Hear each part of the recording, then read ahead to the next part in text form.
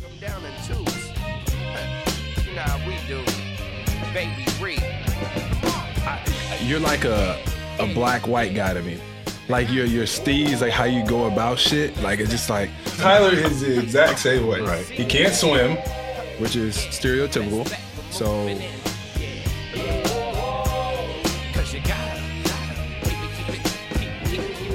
Hey everyone, welcome to another edition of the Wall Street Journal podcast. Nishant and I are back. It's been a long time since we've been able to do this pod. We've been wanting to do it across different rounds of the playoffs, but we finally got a chance to do it today as we're on the eve of Game 2 of the finals. So before we start talking about these finals, I just want to take some time to talk about the other team in LA, the Clippers, who all season were talking so much. I remember as soon as they got Kawhi and PG, they were talking about how the prices are going to go up for Clippers games. Let me just say, prices never went up.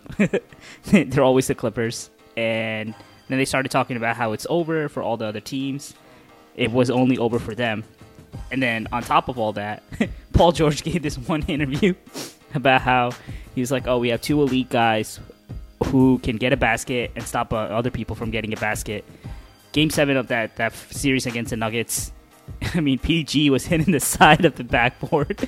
It was just incredible to see as a Clippers hater and a Lakers fan. But, I mean, already we're seeing with what's come out of it. Doc Rivers has been fired. There's rumors of what's going to happen to PG. People saying he's not, loved by the team at all. I mean, I guess you would probably be more objective about the Clippers, but did you see that 3-1 comeback coming from the Nuggets at all? I think ever since the bubble started, the Clippers looked like they were a little bit suspect. They, I think, tried to coast all season with the hopes that once the playoffs start, they're going to be ready to go. They're going to be locked in, kind of similar to what they were last year as this gritty team. But I think what happened was that you're right. They were a little bit too confident that they could put it together, and I'm not gonna say I'm surprised because we all know how hard it is for a first-year team, like a first-year super team, to really have that chemistry that's necessary. And on top of that, the fact that PG and Kawhi, whether it's load managing or injury, played very few games together before the bubble, and then even when the bubble started, you had the Lou Williams fiasco, you had the fact that Trez was not playing. I'm not really surprised. I think that the firing of Doc Rivers was probably premature, only because you've seen this with pretty much every super team that's built has the first season as growing pains. I mean, we saw with the Heat when LeBron and Bosh went there, and so I think that they probably have a lot of chemistry problems. The difference between the Heat and them was that the Heat, three superstars, loved each other, and I don't know what kind of relationship Kawhi and PG actually have. I mean, clearly Kawhi was trying to recruit him, but I don't know if they're friends. I don't know if Kawhi has friends in the NBA, or if he's sort of more of like a, comes and does his job kind of thing.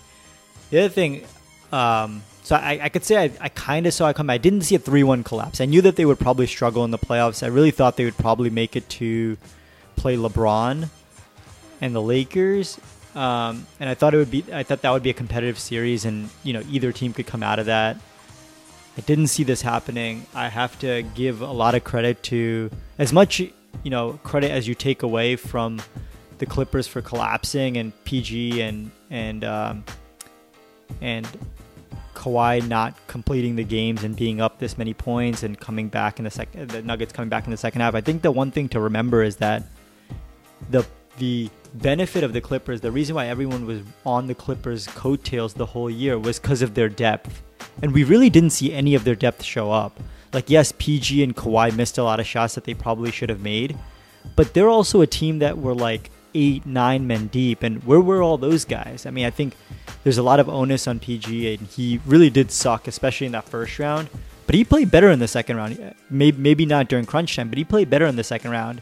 And I don't know, if I were them, like PG said in his post-game pep talk to his team, let's run it back. I think they should have tried at least to run it back one more season. I think this decision about firing Doc Rivers was a an ownership decision rather than a general manager decision. I think Lawrence Frank wanted him to stay, and that's a little bit disappointing because I don't, as much of a big fan as Ballmer is, he's not a basketball mind, you know. He's not been around the NBA for like 30 years like some of the other owners. Granted, you know, I'm a big believer in ownership should never have a hand in anything as a Knicks fan. I don't want James Dolan doing anything, but you can see how sometimes ownership can get in the way of a team building something. And honestly, if the Clippers might be the Knicks of LA. Ooh, Knicks of LA. Wow, that's a bold proclamation. I think you pretty much summed it up very well. I think the biggest thing with them is we've seen teams coast before, but it's never in their first season together, if that makes sense. Like when the Celtics, the Big Three formed, the first season, they were just so good. They were always going all out. Even the Miami Big Three, yeah, they lost in the finals to the Mavs, but that first season, they were always like going at it. And these Clippers kind of were coasting like in their first season together. And you just usually don't see that because you want to use the first season to build up and kind of get that chemistry. And then once you kind of know each other very well, then you could always say, hey, we'll turn it on in the playoffs. But if you've never done that before, how can you just coast in the first season itself? Do you think that the fact that the NBA was shut down and, you know, we shaved off about 20 games of the regular season, do you think that was the worst thing that could have happened for the Clippers?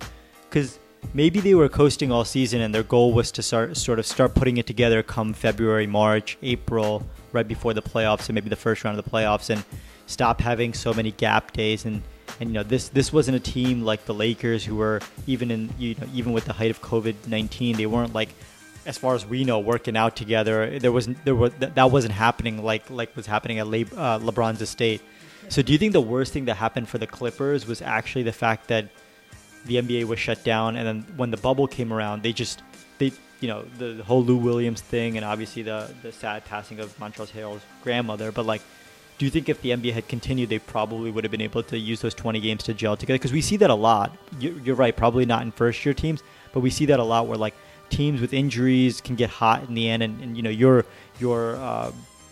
bright young Phoenix Suns did that. They got hot in the bubble, and do you think this was the opposite of the Suns? They got really cold in the bubble, and that's really what was their demise. Yeah, I mean, the bubble definitely tests team chemistry. I think we're seeing that now. If you look at it, Lakers and Heat, they both seem to love being around each other. We always see LeBron and AD. Like the Lakers seem like a team that loves each other. The same with the Heat. We always hear about Heat culture, #Heat culture, and I think that that's what hurt the Clippers. Like you said, I mean, Kawhi recruited PG for sure, but maybe that was just for on the court partnership. We don't know what they're like off the court. And I think the Clippers were just never a team that liked being around each other. And now when you're put in a bubble where, you know, that's all you have. You don't have family members around. You only got your teammates. And so if you don't have that chemistry, you know, I think that definitely hurts them. I think it's hard to tell. As far as the break that happened, every team had to deal with it. Every team had players testing positive for COVID-19 prior to coming in. Some people had opt-outs, and so it's. I think it's issues that every team had to deal with it. So I don't know if that is what hurt the Clippers. I think it's the bubble definitely did hurt them, and it's really hard to tell. I think that's what we're seeing from these playoffs. We have a 5 seed from the Eastern Conference who made it. So you never know what would have happened if it was in a regular playoffs. And I guess my other big question about the Clippers is, routinely in the past when there's super teams, there's one superstar who's already there. And this was like a unique thing about the Clippers, and something we'll probably see about the Nets last year. It's rare that a team is doing pretty well like the Nets were doing on their own before KD and Kyrie, and the Clippers were doing before PG and Kawhi. And do you think that, that old formula of a superstar recruiting someone to their team, that guy already has respect in the locker room? And do you think the problem here was you guys, the Clippers, who were already doing pretty well? I mean, they made the playoffs and they were a great team. The fact that they had 2 new guys, and whatever we say about how vocal, Kawhi is and how vocal PG is, the big thing is a lot of those guys were getting big minutes. A lot of those role guys now were getting big minutes back when PG and Kawhi weren't there. And do you think that was the problem? Like, let's say Kawhi had been there for a year and then PG came, it would be different. Similar to what we're seeing with the Lakers. I mean, not that LeBron wouldn't get respect of the people around him because he's been doing this for so long. But do you think the reason why the Lakers are doing much better this year from a chemistry perspective is that they had a whole season with LeBron? Even if he was sitting, he commanded that locker room, he got respect, and then he also got to recruit some of his own guys. JR isn't playing that much, Dion's not playing that much, but there's still guys in the locker room. Rondo and LeBron have this relationship for a while. Dwight and LeBron have this relationship for a while. So do you think the fact that both of those guys explanted at the same time was another reason for the chemistry issues? Yeah, I didn't even think about that. I mean, yeah, when the Celtics formed their big three, Paul Pierce was already there. When the Miami did it, Dwayne Wade was already still there. Warriors, yeah. I mean, KD just came into a team with Steph already there, Steph, Clay, Draymond. So it's very rare. And we already saw as soon as the game was, or after that series was over, there was already reports that, the Clippers players were wondering why PG's getting the superstar treatment as well. They didn't think he was just as good. They thought Kawhi deserved it, but not PG. Montrez and PG apparently had a dispute where Montrez was like, we can never tell you anything. Like, we can never tell you what you're doing wrong. And so, it's always like these reports always come out after the fact because it's easy to report it. And people can say this is what led to their demise. But, I just want to, kind of close off by saying, we got to give credit to the Nuggets too. No team has ever done two straight 3-1 comebacks. Even though in the next round they eventually lost. I mean, that was just one of those great things.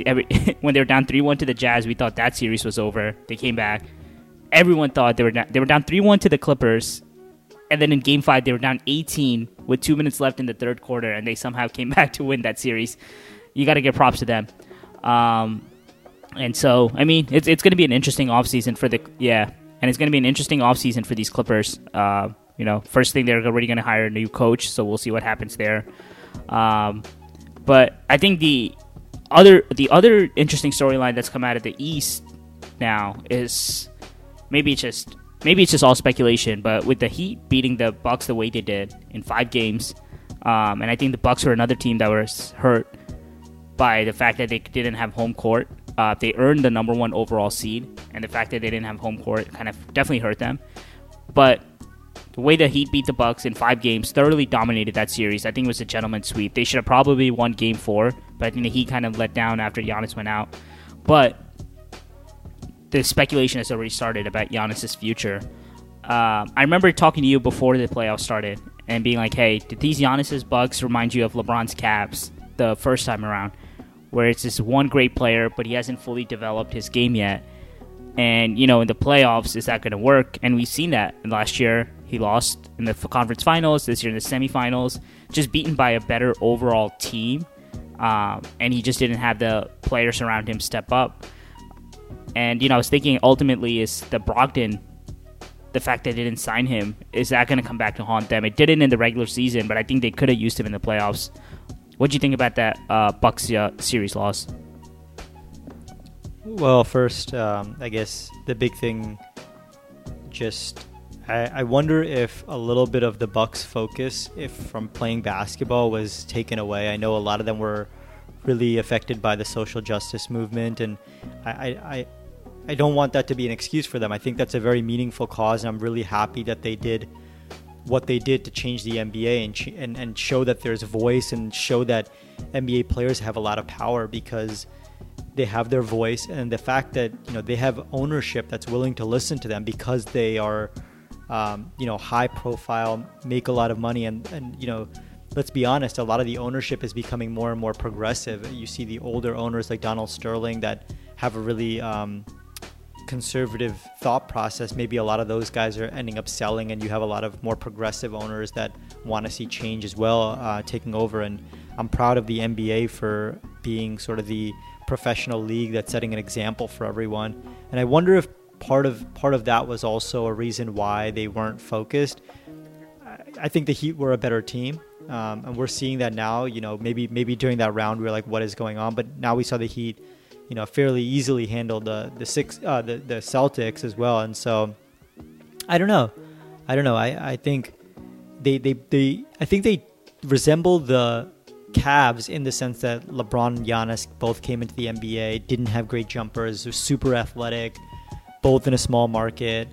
But I think the difference is that the Cavs seemed like they weren't really willing to invest the money to get a team around him, and I think the Bucks are. I don't know if that's going to be enough, and I don't know if that's compelling enough for Giannis to stay in his community. It is telling that LeBron, who grew up in Cleveland, decided to leave Cleveland, and ultimately Giannis doesn't have ties to Milwaukee besides having started his career there, having started his family there. So that concerns me that he doesn't have as much motivation to stay, and if he really doesn't feel like he's getting the team around him that is necessary for him to succeed, and if he defines success as championships, I mean, not all players do. Not all players, maybe in this day and age, that's what we focus on is championships. But historically, not all players will descend to another team for a championship, and maybe Giannis is not one of them, or maybe there's something about we've seen non-American players stick with their teams for a longer period of time. Whether you talk about Dirk Nowitzki staying with this team even if he risked not winning anything. Obviously, Duncan is from the Virgin Islands, but he stayed with this team pretty much his whole career. As much as we think about Kobe as an American, he also spent a lot of time abroad when growing up. Could this be something about I don't envision Luka leaving. KP's obviously a different story because he asked for a trade, but I wonder if there's something different in the DNA of someone like Giannis that doesn't make him feel like it's championship or bust, or maybe I'm completely wrong. I don't know, but I think that at least the Bucks have tried and they can hang their hat on that. Yeah, I think you can't fault them for anything besides the letting go of Brogdon. I think that's the one mistake they made, and the Bledsoe extension. I think that was just done too soon. They should have waited till the offseason, but hindsight's always 20/20. And it was funny because after that series, I think Giannis, they said, had a 3-hour meeting with the owner. And anytime you're having a 3-hour meeting, that's a long time to talk to someone. A 3-hour meeting. But I think they basically promised him that we'll continue to spend, we'll make all the necessary financial sacrifices to make sure we build a winner around you. I think he won't sign the Supermax this offseason, if not because he wants to leave, but I think it just doesn't financially make sense because we've already heard about how their cap's not going to go up right now because of the COVID hit and the China hit. So it just doesn't make sense for him to lock down a 5-year extension right now when no one knows what's going to happen with the cap.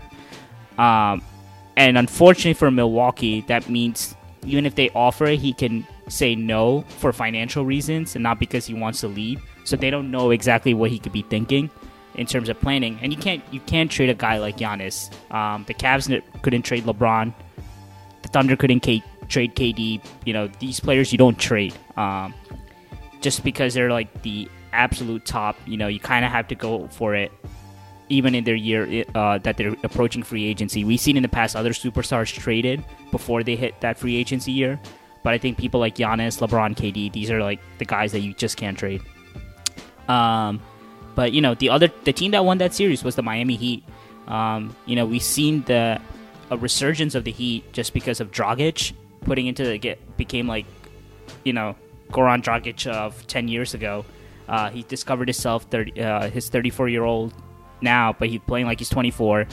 Bam was just like, I never saw this from Bam, I'll be honest. When he played on Kentucky, he was the third wheel to Malik Monk and De'Aaron Fox, and he was just a guy you thought would be high energy, getting rebounds, put back dunks. I never saw this from Bam. He dominated that Eastern Conference Finals. He's probably the best player in the series. Jimmy Butler is found his perfect team. Tyler Hero, same. In Kentucky, I thought he was just a shooter. He's making shots off the dribble, doing everything. Duncan Robinson is amazing. I've never seen someone with that quick of a release. And Jay Crowder has kind of found himself. So they just have a great team. And I think that's why they're representing the East in the finals. Obviously Game 1 didn't speak of that story. But, I think we do have to acknowledge that Dragic and Bam were both hurt. That definitely affected Game 1. And then, Lakers' size obviously was too much. And Bam is their kind of their best big man, and now that he's out, that's unfortunate for them. But did you, I guess before we just talk about the series, did you see the Heat making this kind of run to the finals? I didn't see the Heat making this kind of run. I knew that they had advantages over certain teams, and I think the matchups they've had thus far sort of worked in their favor. By that, what I mean is that, you know, in the first round they played Indiana, and they played an Indiana team without Sabonis, and I think and I think this is why we're seeing such a big why we're seeing such a big step taken forward by someone like Bam is because in the first round he didn't have that much competition. The guy that would have been, you know, his sort of direct competition would have been Sabonis. In the second round, you didn't see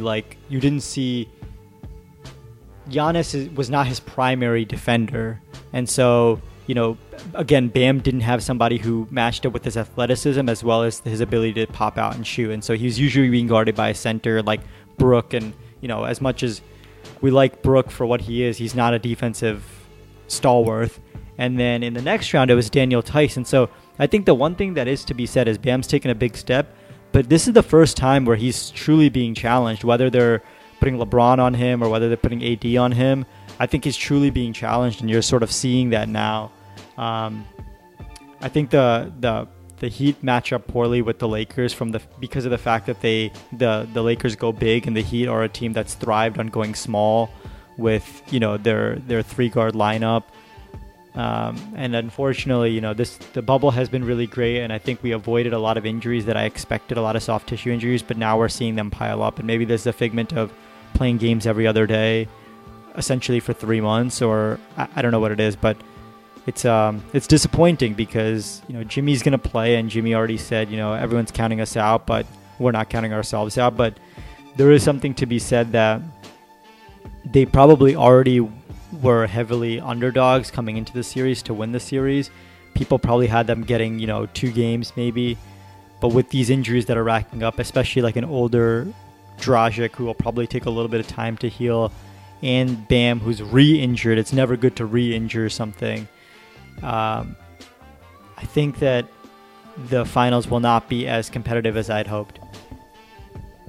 Yeah, I mean, injuries are just annoying. I mean, they always ruin like a series that could be great. Last year with no KD, no Clay, you know, I think that series wasn't as great as it could have been.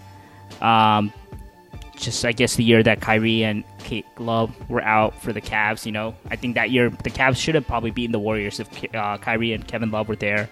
And it's just annoying when injuries take away from the game, especially with a team like the Heat who have been on this great run. And it's unfortunate, like you said, that their best big man and their point guard are both out.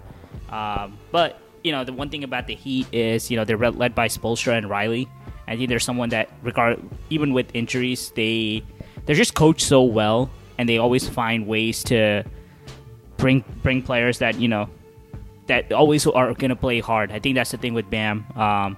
The reason they probably drafted him is they noticed that the reason he was drafted at 13, basically, or end of the lottery, same with Hero, is that these guys didn't put up great college stats, but the Heat probably saw something in them where they noticed that if we bring them into our system with the way that we work, we could probably develop these guys, and they've done that with Hero and Bam. And, you know, it takes talent to draft at the end of the lottery like they have and build from there. Because the end of the lottery is kind of that middle zone where you're not bad enough to get like the absolute star at like the first, second, third pick.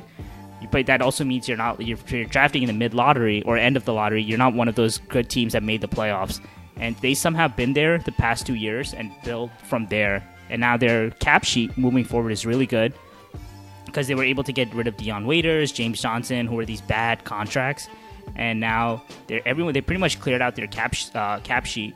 I think Kelly Olynyk is maybe the only bad contract left on the team, but you know they're going to be a player in 2021 free agency with a lot of cap space. I agree. You know, as much as their management has been really good, the few years post LeBron era was pretty bad for them. I think they made some questionable decisions. They gave out some of those quote unquote poison pill contracts, and They were able to move a lot of those guys, and ultimately they were able to find a superstar who works well in their system. I think that's one of the challenges that the Heat had the whole time, and was that they're this strict culture team, 3% body fat or whatever it's called, and not everyone fits well in that culture. And I think part of it was maybe LeBron couldn't fit in that culture. He did for those years where he won the championship and he learned how to be a winner, but maybe that was his long term, not the place where he found himself being the happiest. They are good at taking guys who are sort of a little bit forgotten, or maybe they haven't lived up to their expectations yet, and turning them into something else. I mean, we saw that with Dwayne Wade.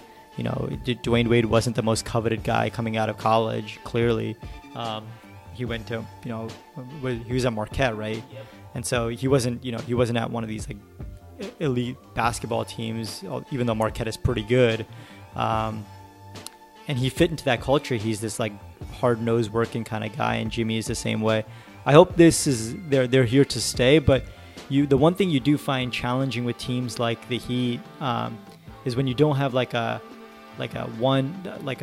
top 5-10 player. Not that Jimmy may not be as a two-way player, but Jimmy's not necessarily the guy you're going to just give the ball and say, get us 50 tonight. Like, he just isn't. And sometimes you need that to have consistent success in the NBA. And so I would also not be surprised if next year the Heat don't do as well as they're doing this year. Like, that wouldn't surprise me. It is good that they have cap space, and maybe just like all these other teams have been able to do, maybe they'll be able to recruit somebody to come and play with Jimmy. The question ends up being, the hardest question I think that comes with the Heat is, Jimmy likes being the guy.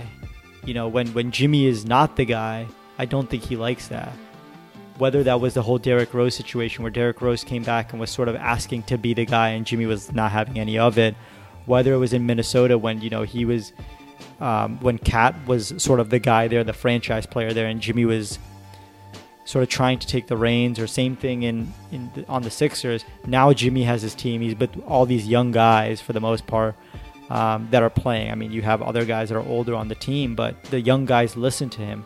If they were to bring in someone like, even let's say, hypothetically, let's say they get Devin Booker. Devin Booker is going to want to be the guy, and is Jimmy going to be able to tolerate that? I don't know, but we'll see. I hope so, because I think that the Heat can be really successful, but I don't know if Jimmy is able to give up the reins as we would hope from other NBA players. Yeah, I mean, Jimmy's just one of those guys. I mean, let's just say the track record speaks for itself. Every team he leaves, the way he's left the teams, maybe not be the best, but every team after he's left has done worse. After he left Chicago, they've been bad. After he left the Wolves made the playoffs with him. After he left, they've been pretty bad. Sixers last year were that Kawhi miracle shot away from an Eastern Conference Finals, and after Jimmy left, they lost in the first round. So every team Jimmy goes to gets better, and every time after he leaves, they do worse. So that's just probably his culture setter, and he's found the perfect home in Miami.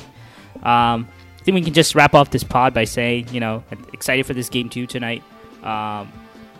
It looks like Bam is not playing tonight. The alert just came. So the Heat will be down 2 starters, but like I said, you could just never count out this Heat team. What are some of the things you're looking forward to in game 2?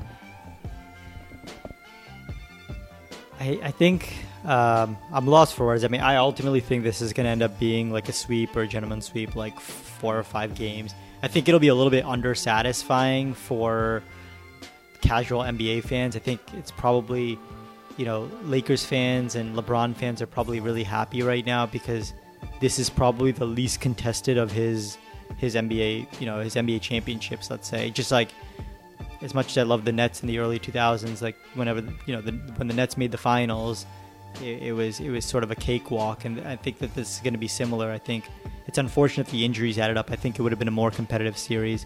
In game 2, all I'm looking for is for the Heat to come out and play with heart. Even if they lose by 20, if they come out and play with heart and give us a good show, I think that's all we can ask for.